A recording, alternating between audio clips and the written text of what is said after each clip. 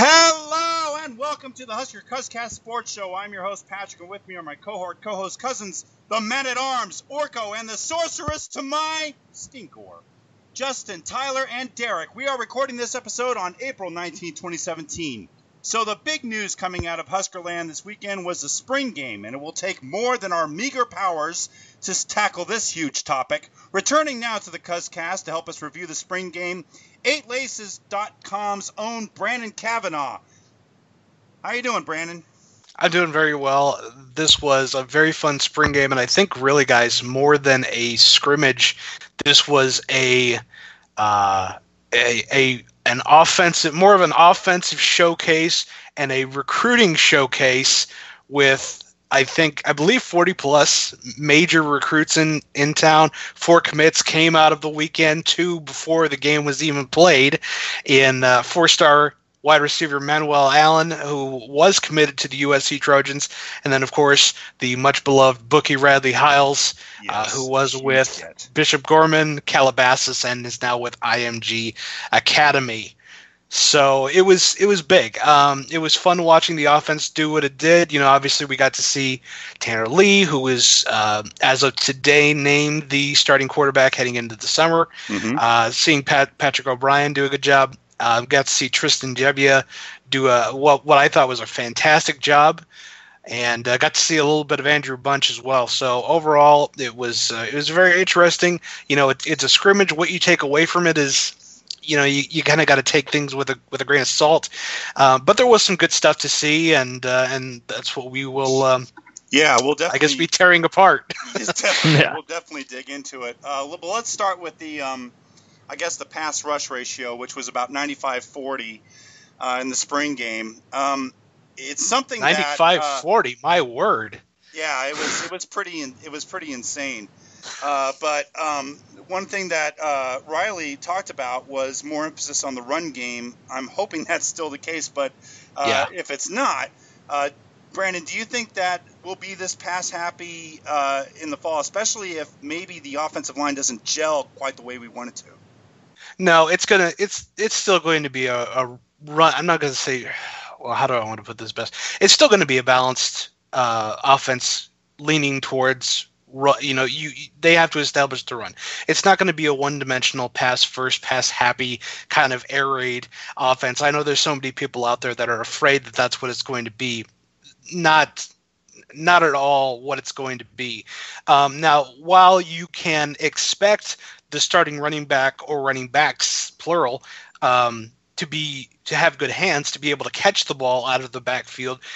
If you watched the spring game, you saw multiple screens and things of that nature, and, you know, seams and curls and stuff like that. You're still going to see guys. You saw Trey Bryant, Mikhail Wilbon, Divino Zigbo, Wyatt Mazur, you saw all of those guys still get the opportunity to carry the football. And the run game was actually pretty good. I thought the offensive line played pretty well. I actually talked about it, or asked about it, I guess, in the post-game press conference with Coach Riley. So, no, I don't think it's going to be pass happy. I think it's going to probably be closer to a 55-45 or 60-40 run pass ratio, I think, is what you should look for. But the good news here is that Nebraska now has quarterbacks that are able to run an efficient passing offense. They're able to. That was the one thing, though. I was watching these guys and I said to myself, okay, you know, I'm gonna watch how they felt in the pocket, how they stepped up, how they set. And it was interesting to me that Tanner didn't even need to step up. Sometimes he would just be able to stand in there, felt the rush, and just would flick a dart out of his hands. And O'Brien was much the same way. They both, though, when stepping up, they both did an excellent job. Jebbia even did a great job. But to come back around to your original question, no, it's not going to be, you know, it's not going to be 40, 45, 50 passes a game on the regular.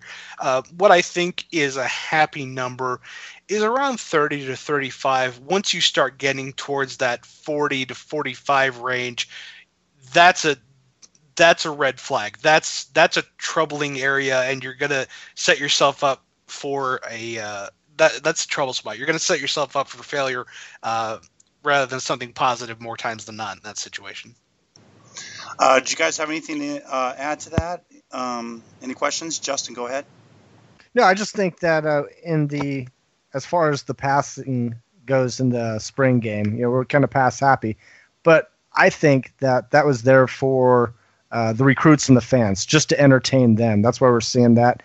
I think there's a lot of other factors that went into that. That they weren't going to put Trey Bryant and Will Bond through. They weren't going to give them a lot of touches running the ball. But mainly, I thought it was for the fans and recruits. Entertain them, bring up all that good environment, and then reward the players with a fun style, I guess. But at the end of the day, I don't think it's going to be in the 2017 season. I don't think it's going to be a pass happy like to that crazy show. I mean, Run the ball guy hated that. Go ahead, Derek. Well, Brandon, I absolutely hope you're right that we're not going to be that pass happy. I found it interesting that we broke 5 records for a spring game, and pass attempts by the one side, pass attempts by both teams, pass completions by one side, passing yards by one side, and passing yards by both sides. But the one that stuck out to me the most was the attempts by both teams, where it was 95, and Callahan's highest was 76 in 2005. So I hope you're right in the fact that this was just for the fans and the recruits, and that we don't become this pass-happy team, because what this spring game looked to me was what I would imagine a Mike Leach-style spring game. Ooh. Absolutely. Yeah. And one thing that you got to remember, too, is Nebraska has Stanley Morgan, DeMorty Pearsonell, and then a big question mark. So what they had to go out and see was, okay, who's going to be the next guy to step up? And Keon Williams did a fantastic job making an argument for the slot position. I believe he had, 6 catches for 67 yards. Did a really good job. I'm trying to think. Brian Reimers did a good job. Gabe Braun had a couple of good snags. So basically, I think the prime position for this guy is, you guys made excellent points about the recruits and whatnot. But also, I think in terms of what the coaches and players wanted to take away from this, as far as the passing game went, I think a major element of that was trying to find the next guys along the list, the next guys in the depth chart behind or alongside Stanley and DeMornay. Because when you get 4 wide or even, dare I say, 5 wide, you have to have the guys that you rely on the most. So you take this opportunity to find out who those guys are, or going into the summer again. We have to remember that this is their only opportunity, their last opportunity of the spring to say, right, okay, what do we have to study ad nauseum going into the summer? Right, Brandon, that's a great point. The depth at wide receiver we are very extremely young at wide receiver, so we got a lot of recruiting that needs to be done at the wide receiver spot, because you're right, after those first few spots, there's nobody that screams out like, hey, I'm the guy. And that's kind of concerning, because a couple injuries like what we saw last year, that could be devastating to this team in 2017. It could be, but I'll tell you what, I think it's very likely that Tyjon Lindsey, when he gets into town, will snag one of those starting spots. I think it's just a matter of time, personally.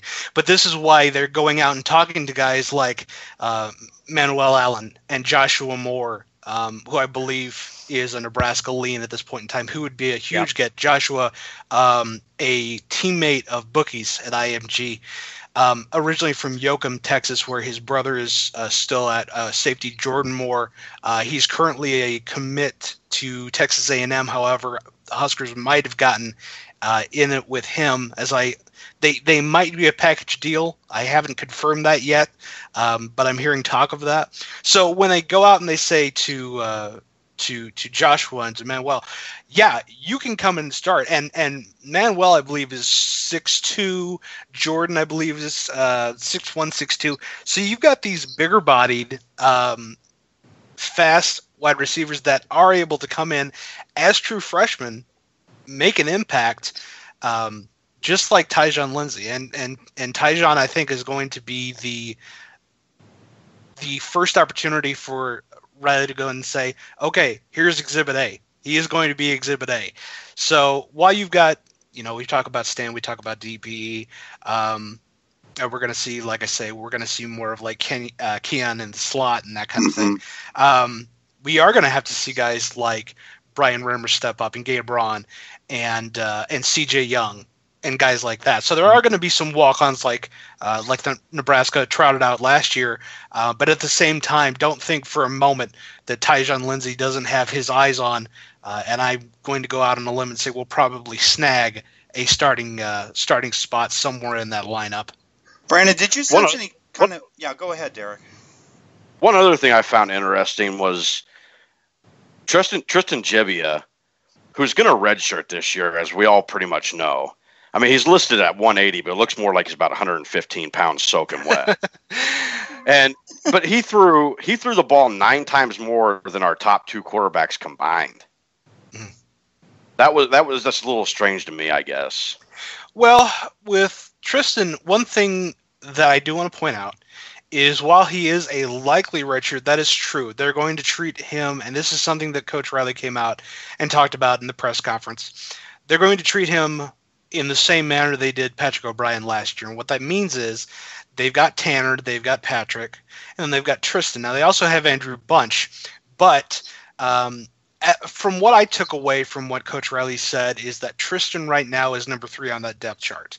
So if anything were to happen to Lee, if anything were to happen to POB, heaven forbid, Yeah, right. But if something happened earlier in the season, then there's the opportunity for that red shirt to be pulled. If it happens later in the season, when pulling the red shirt, it's not beneficial to the team. It's not beneficial to Tristan.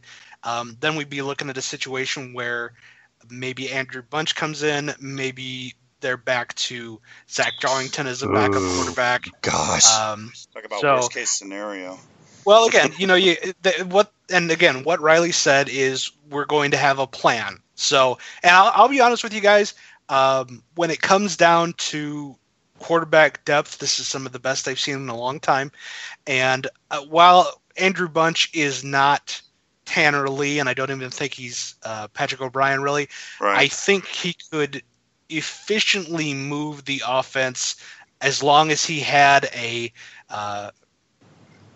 decently healthy offensive line in front of him, and that there was a running game that gave him a little bit of opportunity to not be running just a pass oriented situation where they can just, the opposition would just be able to bring, even a 3-man rush and get to him, as we saw last year once it got pretty dinged up later in the season. So, the other concern coming out of the spring game, I guess, was if it was a fair representation of the team. Now, obviously, yeah, there's an exhibition kind of quality to it because the brunt of the practices are done. This is for the fans and everything. But, Derek, did you have any concerns regarding the lack of 1 versus 1s in this spring game?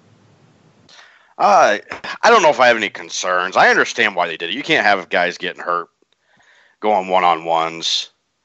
But the one bad thing about it is I think it makes it really so hard for the fans to read when you're playing your third-string defense. I mean, we scored 55 points with the red, but with what in the defense? I mean, there was absolutely no pressure really on either side. They really didn't have any blitz packages. They're probably told to hold off, obviously, because no touch. Well, I understand that, but it just really makes it hard to really gauge where we're at, I guess.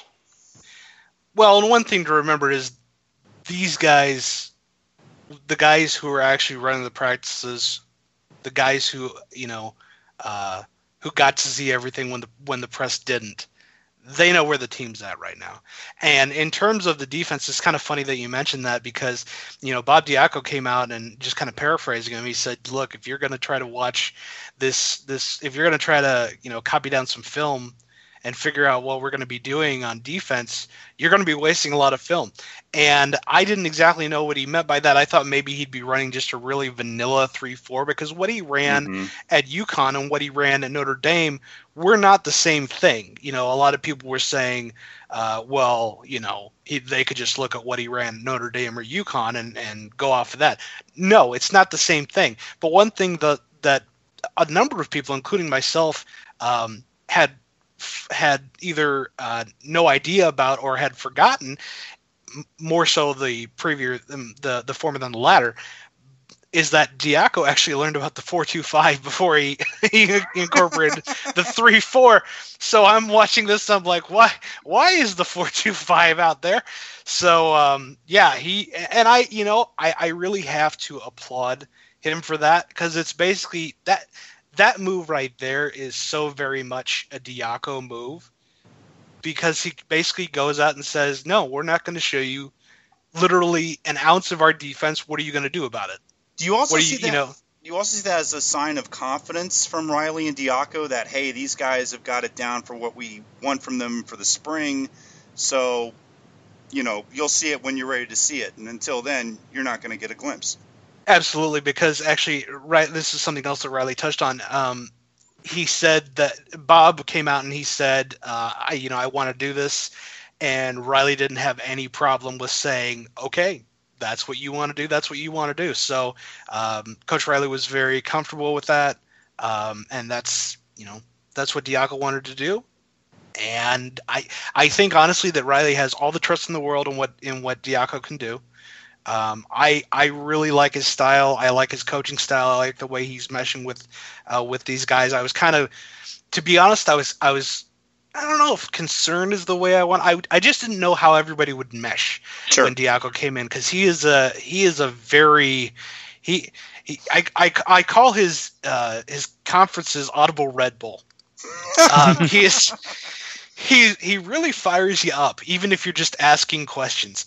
So I didn't know, but everybody just loves him because apparently he goes out and practices and just has fun, and will just like do up downs out of nowhere, and he's a fun guy. He's fired up, and he's a great teacher. And one thing that I saw when I was watching him, and whenever I went to practice, I would always make sure to go watch, like Keith Williams is always fun to watch, and but I started watching Coach Diaco a little bit, and he never was there a dull moment where he was not teaching. He was always it's like the nearest guy to him, even if he wasn't part of the play, would get something. And that's incredible. That's priceless. He's making what, $800,000 or something like that. That's worth every penny.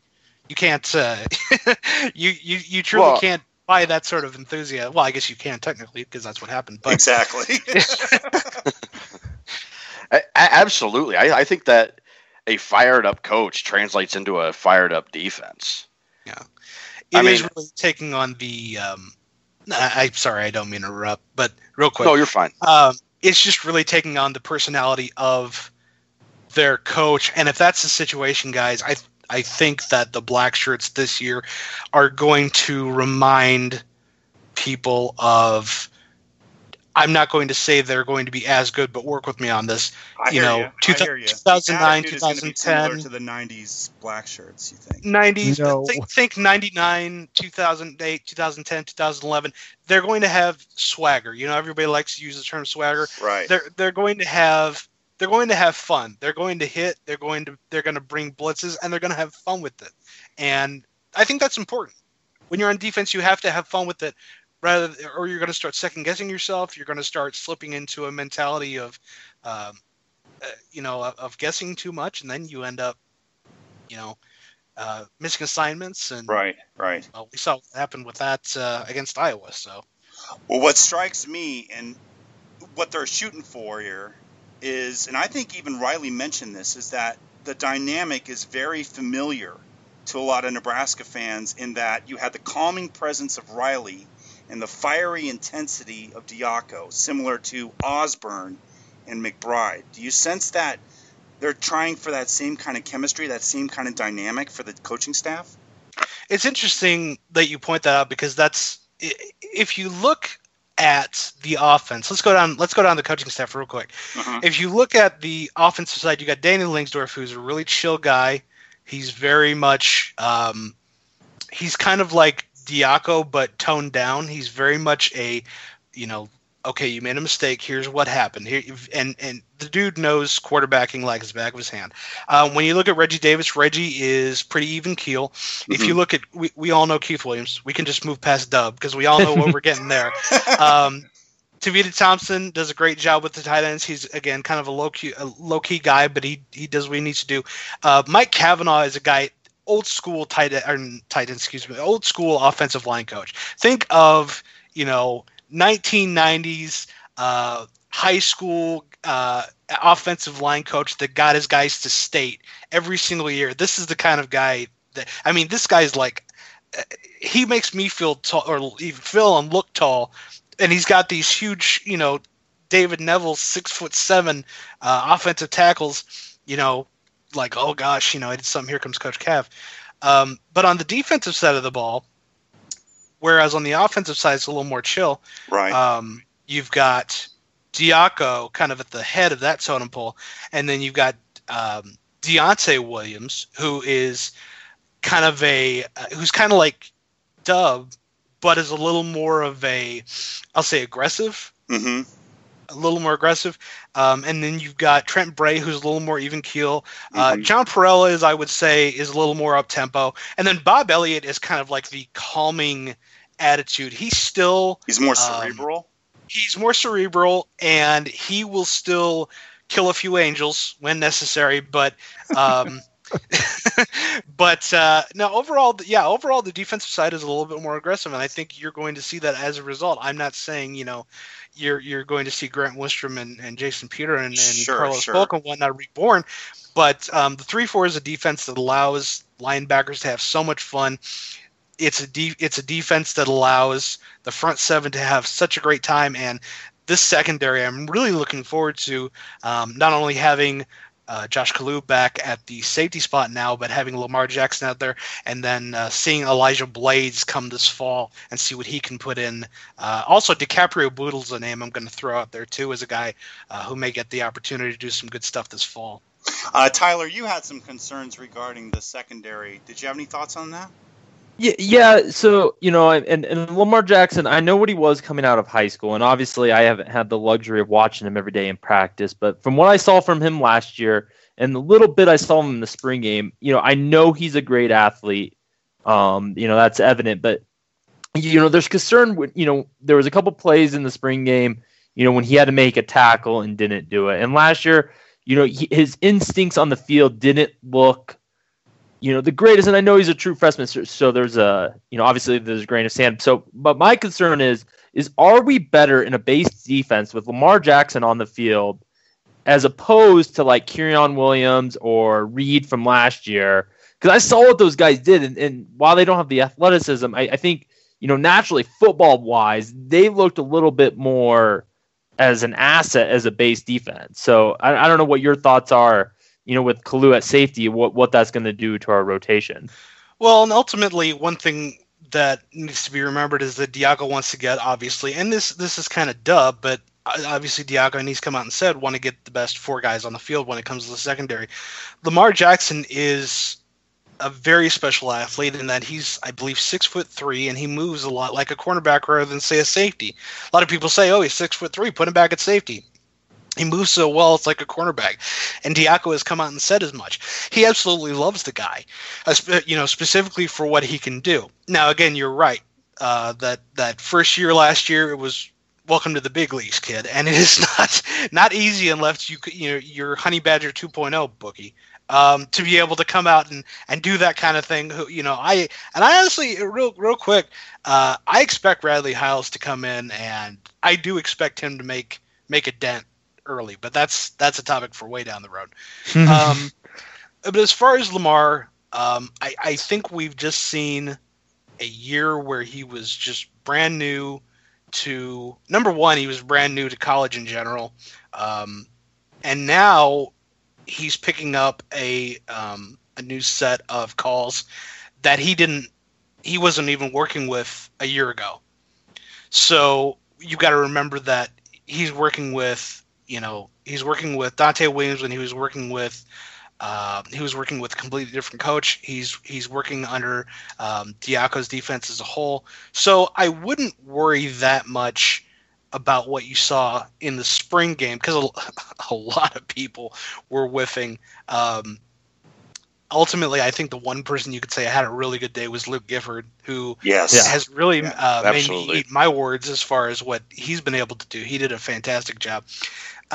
Luke kind of reminded me, as an aside, he kind of reminded me as one of those guys that you'd see playing for Wisconsin, and he was just this no-name linebacker who would just absolutely tear into the opposition, and I don't think Nebraska has a guy like Wisconsin, would have, let's say for next year, who's got, double-digit sacks in the back four.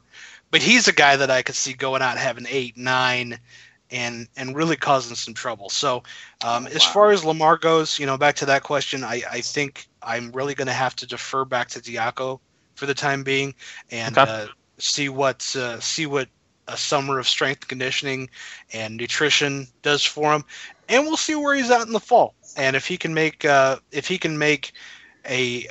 grand leap, I mean, the guy's already got a good build. He's already well put together. He doesn't really have that much fat to him. Yeah.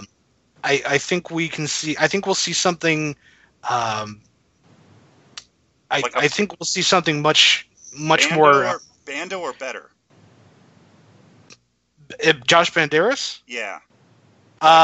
Like better than Bando, or in terms of being a playmaker, being a difference maker out in the field. I would say if Diaco feels good enough to move Kalu back to safety and put him across from Chris Jones, I think you're going to see a significant enough point of reference that you say, "Oh wow, look at what he was able to accomplish." But of course, right now, kind of pure speculation coming off the spring game. Sure. Derek, you had a question? So you bring up Luke Gifford, who was probably, besides Wyatt Mazur for me, probably one of my biggest takes on the spring game. He looked really good, I thought. So he's in a battle with Marcus Newby for that outside linebacker spot. Do you think, is this just a good game for Gifford, or did he do this all spring? And do you think he can overtake that spot from Marcus Newby? Because Marcus Newby's I've never been a big fan of him. I don't think he's a very talented guy, but he's never been one of my favorite players. And this Gifford, I really, after seeing that spring game, I'm really excited to see him play. Gifford has really come along. He was a guy that, about a year ago I felt was maybe a step slow. It's not that he wasn't in the right place at the right time. He was just there a little too slow. It just took a little bit too much time. He seems to have completely eliminated that from his repertoire, and has really come into his own in this defense. And even when they weren't running the 3-4 in the spring game, maybe it's just Diaco has truly, there are aspects mentally to everybody's game that can hold them back. We look at Mikhail Wilbon. Yeah. Holy heck, now we're at a point where I dare say he's potentially tied for the number one spot at running back right now. I would say we could be looking at whichever guy between he and Bryant catches the ball better, depending on who's catching screens. Now, I personally think that they're both going to be used, because Trey I see is the better overall running back. Mikhail I see is very dangerous out of the backfield, whether it's a flare screen or a curl or whatever you want to run. But I mean, especially when you have them both back there. Let's say you have both Mikhail and Trey back there with Tanner in the shotgun. That's They call it the nose. The nose. I've let drip one of the jokes are coming for weeks. Yeah, I've let slip one of the new formations that we saw in practice. Running nose, set, hot. Yeah. You put snot on the ball? Anyway, no, if he's back in the shotgun set with those two, a lot can be done with that. And we saw some read option. Holy heck. Yeah. From yeah. Tristan Gebbia. And that's a guy successful too. He ran it in. I mean, that was impressive. Yeah, that's something too that I think people need to take stock in. You were, kind of going back to that. Is it going to be a pass first mentality? No, because these guys are not the statues that I think a lot of people anticipated them to be. They can move. Now, am I saying that you should expect them to be used in the same manner that Tommy Armstrong was? Absolutely not. Right. But at the same time, if the pocket breaks down and there's 10 yards in front of them, they'll go. They can pick. Right. Not only will they go, but they know they can pick it up and slide and get a first down. Okay. Or they can get out of bounds. You know what I'm saying? Sure, I hear you. Where do you think Missouri would fit into this, though? Because it already sounds like it's going to be packed, and it sounds like Missouri probably is going to do like kickoffs, but can you see him also being used for specific gadget plays, kind of like Stanford did with McCaffrey, where he's It's a very good question, and it's interesting that you asked that. This was something that Riley also addressed. Wyatt was actually basically he was in the mix last year, but he got injured. If he wouldn't have been injured, we may be talking about Wyatt in the mix, as one of the top 3 running backs, and he may still be in that area. I don't know if I think, we could be talking about using him. Nebraska using him as kind of that Christian McCaffrey, but he's compared a lot to Danny Woodhead, and I don't think that's a fair comparison. You don't make a comparison on a guy like Woodhead, to a guy like. To be fair, Riley made the comparison first. He did, but I think what he was saying is he's that type of jitterbug speed back. Mm-hmm. And I really like the guy. I really like what I saw out of him, and now you guys know why I liked what I saw out of him. Absolutely. Matter of fact, I did a fantasy draft, and I took my running backs later in the draft, and my 2 running backs were Divina Zigbo and Wyatt Mazur. And now you see why. He is just he was not taken down by a single tackle. You have to gang tackle him, or he's not going down.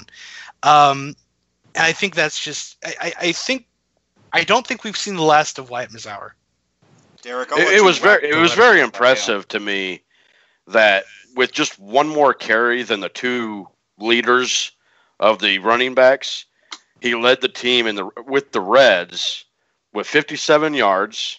14.2 yards per carry, and he also had the longest run of the day at 29 yards. Yeah, he's an impressive guy, and he's been fun to watch all spring. He was a name that I was told to look out for, very early on, and he has lived up to that hype in terms of practice. Obviously, you guys saw him in the spring game along with perennial spring game favorite Austin Rose. Sure, but I think unlike Austin. Bless his heart. Unlike Austin, I think we see Wyatt stick around a little bit longer, and maybe he is part of this very potentially exciting offense come 2017, the regular season. What strikes me is that I don't. Now you said Wilbon will probably be the starter, but I don't see him as a home run hitter. But no, that's not necessarily what I said. Okay, I said I think that. Right now, if I had to make a guess, I would say Trey and McHale are kind of 1A and 1B. Okay. I feel that there are things that McHale. I feel McHale may be the better receiver, but I feel that Trey may be the better overall running back. Yeah, he's got the speed factor. He's got a good burst. And you guys saw last year from him returning kickoffs. Mm-hmm. And there was that one, I forget who he was running against. I think it was a night game. He just had an absolute, had a rocket up his butt, kind of just absolutely zoomed from one side of the field to the other. But he's got that ability. And with the decent offensive line in front of him, he's not necessarily an elite back, but he's an above-average back. So I could see him doing quality things, and Wilbon is a guy that I think will get – it's not so much, guys, about carries. This offense isn't really so much about carries, and I think that'll confuse a lot of people at first. It's about touches. Okay. It's about who is going to get the ball in their hands at all. In any capacity, receiving or handoff. Yeah. Is it going to be a handoff? Maybe. Is it going to be a screen? Is it going to be a draw? Is it going to be an end around? However you want to get the ball into somebody's hands, passing or via handoff. It's going to be more about touches. I remember you talking once, Derek, about how you were concerned about the lack of a 1,000-yard rusher. I think in this offense, wouldn't you argue, Brandon, that that's really not necessary? I mean, it's not. Yeah, it's not necessary, but also, guys, you got to remember Jacquizz Rodgers, Steven Jackson. Does anybody remember those guys? Yep. Oregon State under Riley. Anybody remember those guys? And it's interesting. Mike Riley actually has. I forget if he said they were just numbers up on a dry erase board or it was something like that. But it was an amazing. I think it was like 14,000 some odd. And somebody asked him, "What the heck is that?" And he said, "That is like the number of yards that are that my four highest or my four best rushers had at Oregon State." So this is not an offense that lends itself to simply passing the ball. It lends itself to really setting up the entire buffet, shall we say, sure, by making sure there's a good running game there. Because really, without being able to impose your will via the running game or at all, you're not going to win the ball game. Sure, it's great when you're able to have pass protection, but that's a different animal than blocking for a running play. Mm-hmm. So if you're able to get up 5 yards of field as a lineman and able to make that amount of room for your running back, where at that point he should be able to break through and gain yards on his own. If you're 5 yards upfield with your man, then you're sitting in a position where this offense can go pretty much anywhere it wants to go. Do you want to go read option even? Sure. Do you want to go 2-3 back set? Do you want to go, for example, Maryland Nye? Do you get crazy, get goofy? And that's just the thing is there's so much that this offense, you can call it whatever you want. Call sure. it multiple. I don't care. I'd call it multiple. Call it the West Coast. Call it whatever fruits your loop, as they say on the cereal commercials. Whatever does it for you. This offense is people call it multiple. I call it entertaining. This is the kind of thing. Multiply entertaining. Multiply entertaining. Multiply entertaining. It is the A, B, C, and D. It is the multiple choice of offenses. Oh, wow. We also, I guess, really cleaned up in our had a lot of visitors and a lot of happy faces in those visitors. Tyler, what stuck out to you as far as the gets we got or the potential gets we might get? Well, it starts with Bookie, Brandon, I am definitely not the recruiting expert you are, but I make a part-time job out of following it. But, Bookie, from what I've seen of him, from what I've seen of the character, listening to him in the interviews, I not to be that typical fanboy that gets overly excited, but I don't know if a recruit has got me this excited, in forever. I was telling the guys after we got him, and Darnay Holmes obviously was a big get last year, but I like Bookie as a better corner for what I've seen out of him coming out of high school. He had more interceptions last year than Darnay did. He was a good receiver for Calabasas, and getting that in with IMG is such a huge get. I mean, of the state of Florida, they have 4 of the top 10 prospects. 11 of the top 50, and you mentioned Joshua Moore, and you might have more insight than I do, but it seems like, that's a kid that's really, really leaning towards us. He made a tweet tonight about, I'm a gorilla, and, that was preceded by Husker Nation to be very, very Keith Williams friendly. But you look at Houston Griffin from ING. There's a few kids from that school that we're in with, and I'm kind of hoping we get a Calabasas thing from ING this year and continue that in the future. So I don't know if there's any other names from besides the few that we got committed that you kind of got the buzz that there definitely leans for Nebraska. The thing about Bookie, guys, is he strikes me as this year's Keyshawn Jr. Keyshawn Jr. is really where this recruiting momentum started. He is, and I will continue to say, he could never play a down for Nebraska, and he would still be one of the greatest things that has happened to the program in quite some time. He helped to make Nebraska cool again. Yeah. He helped make Nebraska, as the kids are saying these days, quote unquote, lit. Thank you for using that one and not ratchet. Yeah, exactly. No, right. Definitely lit. Okay, lit to the max. Totally rad, as they say back in my day. But no, Bookie. Here's the thing about Bookie. Bookie this year, it's not the kids didn't know Keyshawn, because they did and they do. But athletes, recruits know Bookie.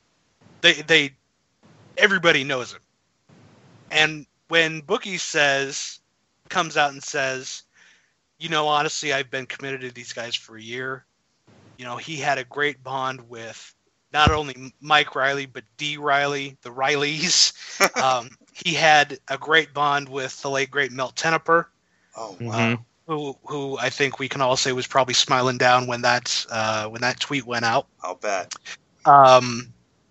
He is not only an excellent athlete, I think more importantly, he is an excellent human being and young man of character that I believe will represent the university well as a young man. So not only, he's the kind of guy I don't think you have to worry about getting into trouble, causing any bad headlines, causing mischief or anything like that. He's a legit guy that you look at and say, that dude's a leader.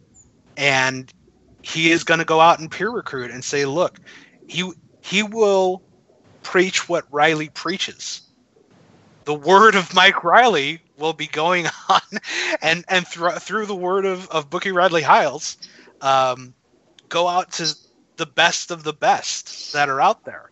And I'm not saying that TJ Pledger is going to say, well, maybe Oklahoma, push that out of the way. But, we can always... But God will it. God will it. Amen to that. One can always hope. As I say, it's never over until signing day. As one Keith Williams said last year about January. But in terms of recruiting, you guys, I will say that Nebraska right now has, depending on who you talk to, roughly, if you cram it all together, you divide it out, roughly has the number 10 recruiting class in the country as of today, as of April 19th. And they even have a commit for 2019. Now I know you can take those commits with a grain of salt, absolutely, sure. And I honestly I recommend that you do. But still, the fact that it went down is huge. And this was interesting too. Nebraska went out and offered Tate Wildeman, 6'6", 245-pound guy out of Colorado, defensive end. They offered him about 3 days before he committed, and he committed this past weekend. So they're going on. They're being very aggressive. These are the kind of guys that Bob Diaco's going out and selling his vision too. Mm-hmm. So this is going very well. You're seeing guys like as far as Wildeman goes, does it not help that his dad played at Iowa with Diaco? It definitely helps, and boy, the Hawkeyes were not very happy about that. Not very pleased about losing a legacy. But it's music to Tyler's ears. Yeah, But as far as recruiting goes, guys, by the time July rolls around, it would not shock me if this class is largely full.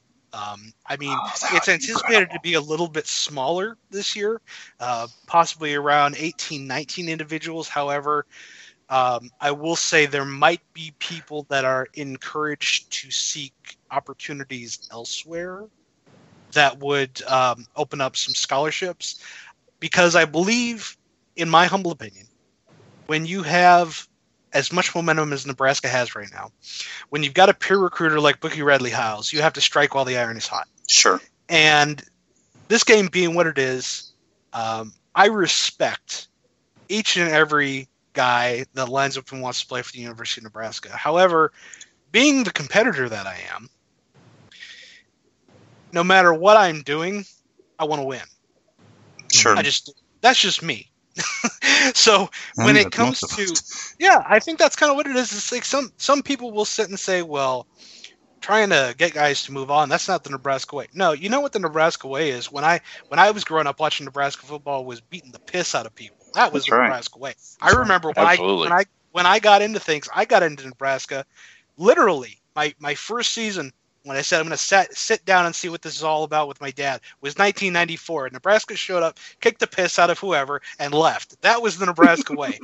And this is what Riley is preaching and doing, and has the resources to do. Thank you very much. Will get Nebraska back to that point. You've got recruits talking and saying Nebraska's going to win a national championship by 2020. That is an actual quote. These guys are getting fired up, and what is going on here in terms of recruiting hasn't been seen since 2005 when Bill Callahan was getting everything going on. The problem is Callahan really didn't embrace Nebraska. He really didn't. He obviously didn't embrace the culture. He didn't have an athletic director that was half as good as Sean Eichhorst is. Mm-hmm. But and something else too, I kind of want to go off on a real big side note here.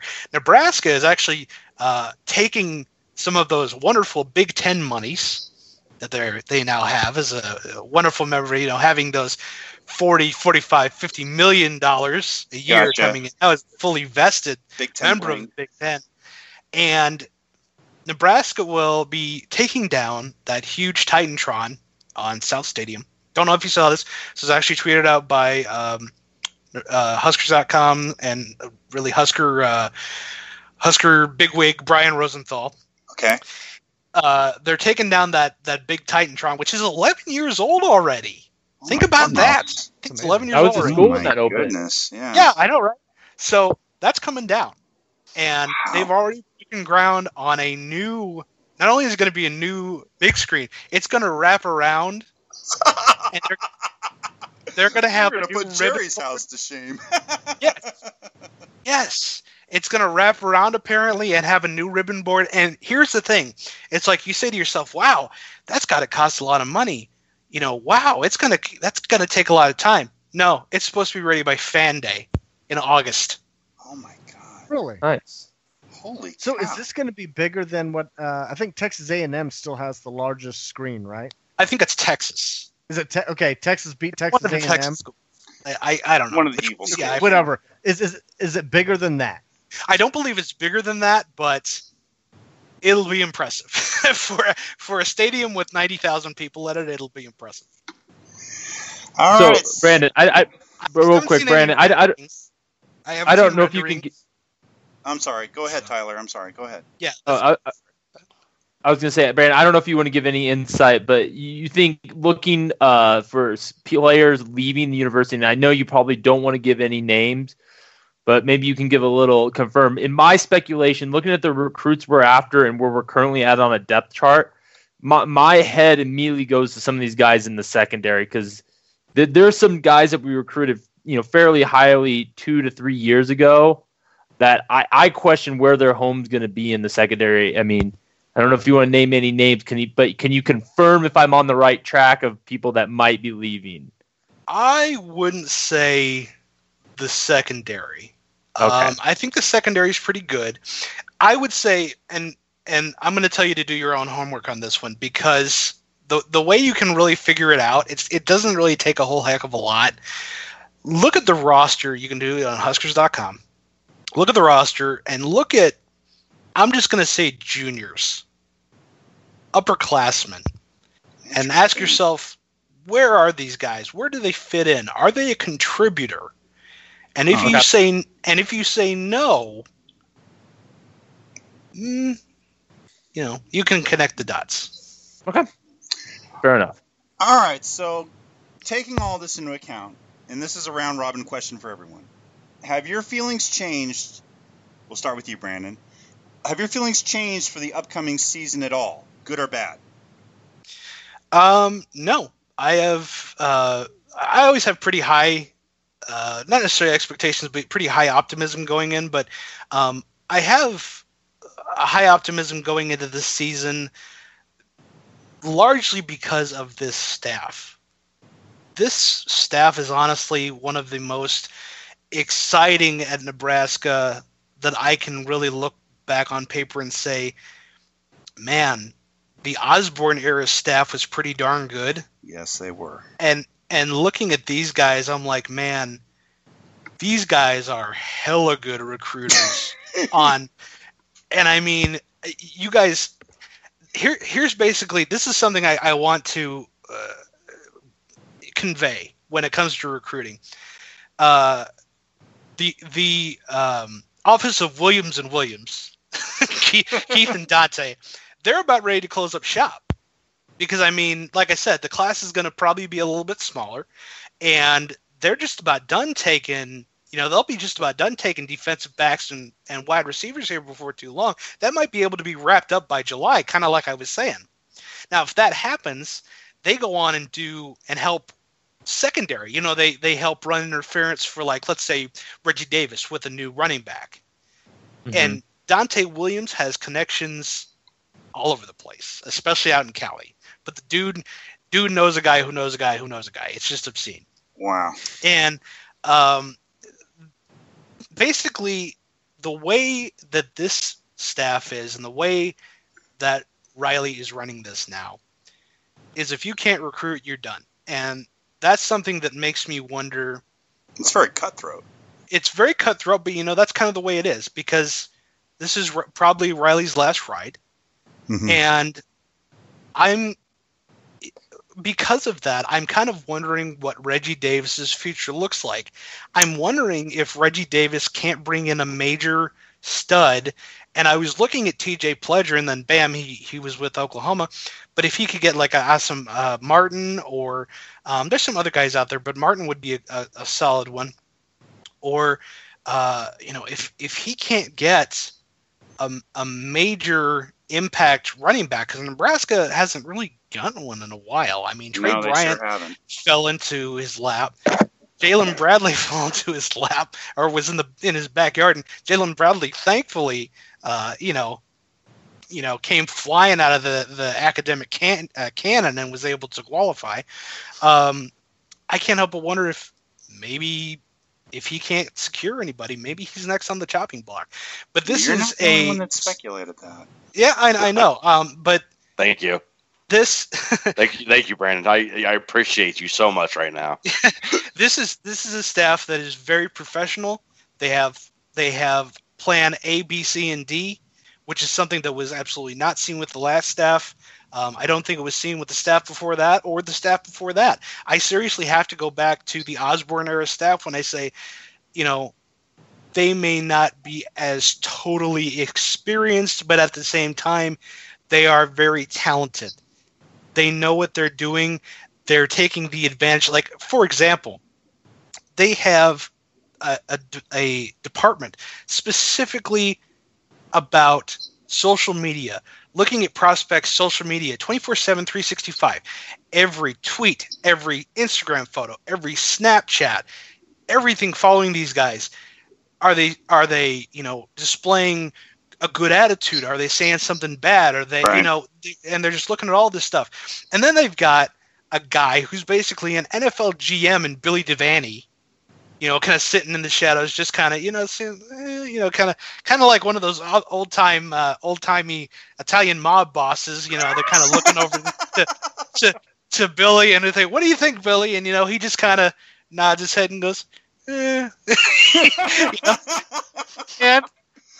And Billy's a great addition. This is just and I'll end my tirade and my rant on this. This is just a staff that is doing it. I'm going to call it the Bama way. Alabama knows how to step up and obviously has been very successful using the rule book as it is written. And I think that's been something that has been very lacking at Nebraska for several years. Yeah. Dare I say, into you're a decade. You're also in agreement with some of us on that as well. Yeah. So I'll stop there. What about the rest of you guys? One word answer. Yes, no, you hyped, Okay, go ahead, Justin. I'm an eternal optimist, but seeing this spring game and seeing that quarterback play, that reinforced of all of my envisions, because it was so refreshing to see a quarterback not throw at the feet of a running back, in the backfield or over his head.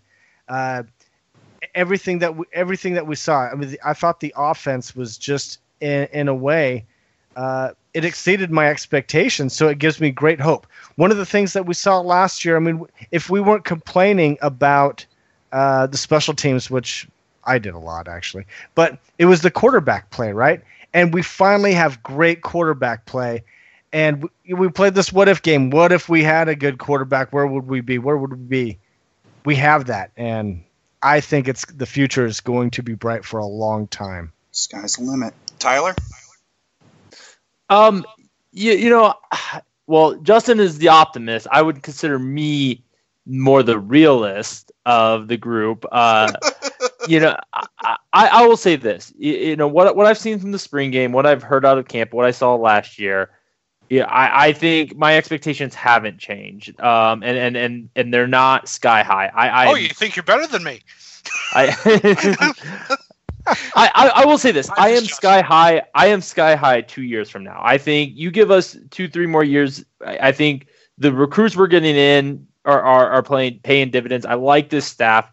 I still worry about some of the overall starting talent at some of our key offensive positions. And until I see the 3-4, until I see Diaco's defense at full effect and the effects, there's still a little bit of a burn from the last couple of years under Banker of where the talent level is. And, if high expectations are us winning the Big Ten or, us really competing for that, I think we're going to be a step below that this year. But no, I'm definitely am pumped for this season. I think this could be definitely a better year than we've seen in the last few. So yeah, it could be a demarcation season. All right, so we had the optimist, we had the realist. Time to get to the pessimist. Go ahead, Derek. As always. So, okay, Justin, first off, you want to talk about the great quarterback play, and I'm going to throw this out there. It's really hard to say that we have had great quarterback play considering there was no pressure at all in that spring game. As far as a quarterback thrown down to the feet of a running back, let's see what happens when a defensive lineman starts getting in his face. Tanner Lee looked great in that game, but his problem at Tulane was when he got under pressure, the guy had 23 touchdowns to 21 interceptions. That's not great. You're still stuck in the throat that nobody ever grows. I mean, whatever they did one year, they never grow out of that. No, it's not that. It's not that. It's not that. It's not that. It's the fact that we've seen him with no pressure. So I'm not ready to crown this guy the best quarterback we've ever had. Well, Derek, if you want to talk about Tanner seeing pressure, you should watch some of his tape from Tulane because he had absolutely no offensive line. He was being asked to do far, far too much. And I understand what you're saying, the 23-21. A lot of people have said about that, well, what does that mean? Just you can put a great quarterback in that situation, but when he's got absolutely no blocking, I mean, Tommy Armstrong could have been Sam Darnold last year, and he's still not going to have the opportunities to do what he can do. But I guess that's my whole thing is, like, right now, I have not heard or seen anything from that offensive line that makes me think he's going to have time to throw back there. Sure. And that's so if he's still under pressure under these Big Ten defenses, is he going to be able to throw that accurately? Hopefully, and I think you guys make a good point, though. Big Ten defense. I think you guys make good points, though. You want to see the proof in the pudding. Sure. You want to see the 3-4 defense Absolutely. as it performs. You want to see the offensive line as it performs. And I don't think there's anything wrong with that. When I make my statements, it's based on what I've seen because of those things. Now, I'm not stupid enough to think, oh, this is what I'm going to see on game day, because I know it's not. Sure. But it's just what I see from these guys in the scenarios that I've seen them in. That's all I got. Yeah, Brandon, we will definitely default to your judgment, because I think the problem being in our seats and not yours is there's a lot of speculation right now, and there's there's definitely a lot of projecting. You read the stars, you read the reports, and that's why we definitely love having you on the show, because you can give us a lot more insight into and everyone that's listening to what you see day to day. So thank you. Yeah, we appreciate it. Yeah, we really appreciate Thank you. it. Thank you so much. Thank you. I'm glad somebody thinks I got something to offer. That's going to do it for us here on the Cuzcast. Our thanks to Brandon Cavanaugh for Billy Prestoning for us tonight. So, Brandon, kind of give the listeners a glimpse of what's going on with you since last time we conversed. Yeah, last time we conversed, I was with Fansided. However, we have parted mutually. I'm actually going to be picking up my own brand that I've had for a while now, known as 8 Laces. You mentioned it at the beginning of the show, 8laces.com. As of today, we are just kind of setting up shop. We are kind of ironing some stuff out, so, bless this mess and pardon it in the meantime. But what it is, I personally, guys, when I have the opportunity to read stuff, especially on mobile, and a lot of our readers are on mobile, they're using their phones to read. It's kind of a pain in the butt when there's a lot of ads. Sure. Am I right? Yeah. I mean, when you read a paragraph and there's an ad, and you read another paragraph and there's an ad. What I'm basing 8 Laces on is a publicly funded site where the content is funded by the people who are reading it.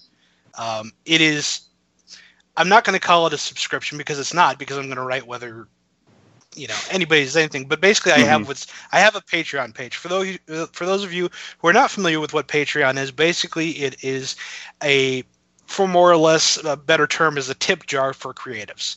And I do have a link to my Patreon page on 8 Laces.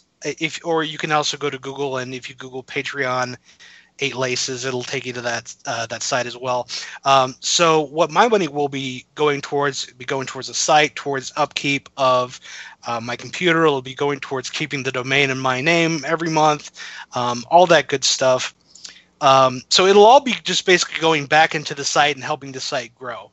So it is how the site grows and how quickly it grows is going to be determined by the public. It's going to allow me to go from just doing the content and whatnot that I'm doing now to do. I was fortunate enough to have a pair of Arkansas State tickets donated, and we did Nice. with a friend of mine. We did a fantasy spring game draft. And that's what I was telling you guys about. And we were able to give away a pair of tickets and have a lot of fun with that. So I'd love to be able to do stuff like that. And if I'm able to have kind of that tip jar grow at patreon.com, I believe it's just patreon.com/8laces. That in the end will get us where we want to be. And more information is going to be on that page and on the website. So please stop on by and read about that. But 8laces.com is the place to go for all of the wonderful opinions that I have to put out there. And as far as what it's going to grow into, you can read more about that on patreon.com. And where can our listeners reach you at? Listeners can reach me at 8 Laces on Twitter. You can also, if you're on Facebook, if you search for the page Brandon C Sports, you'll see the 8 Laces Facebook page, which I always encourage you to join if you want to see the latest stuff that I put out. I usually do it there first. Absolutely, if you want to come on, I always encourage people to come on to these sites and comment on stuff I put up. So, and also, if you need to reach me via email, you have to scream at me, feel free to do so. 8laces at 8laces.com, and that's all spelled out in both respects. All right. Well, thanks a lot again, Brandon. You provided a lot of great information, and I'm one to get going for summer movies, but I just want to skip summer movies, go right to the fall for football, because I am psyched. Yeah, I think so. Season.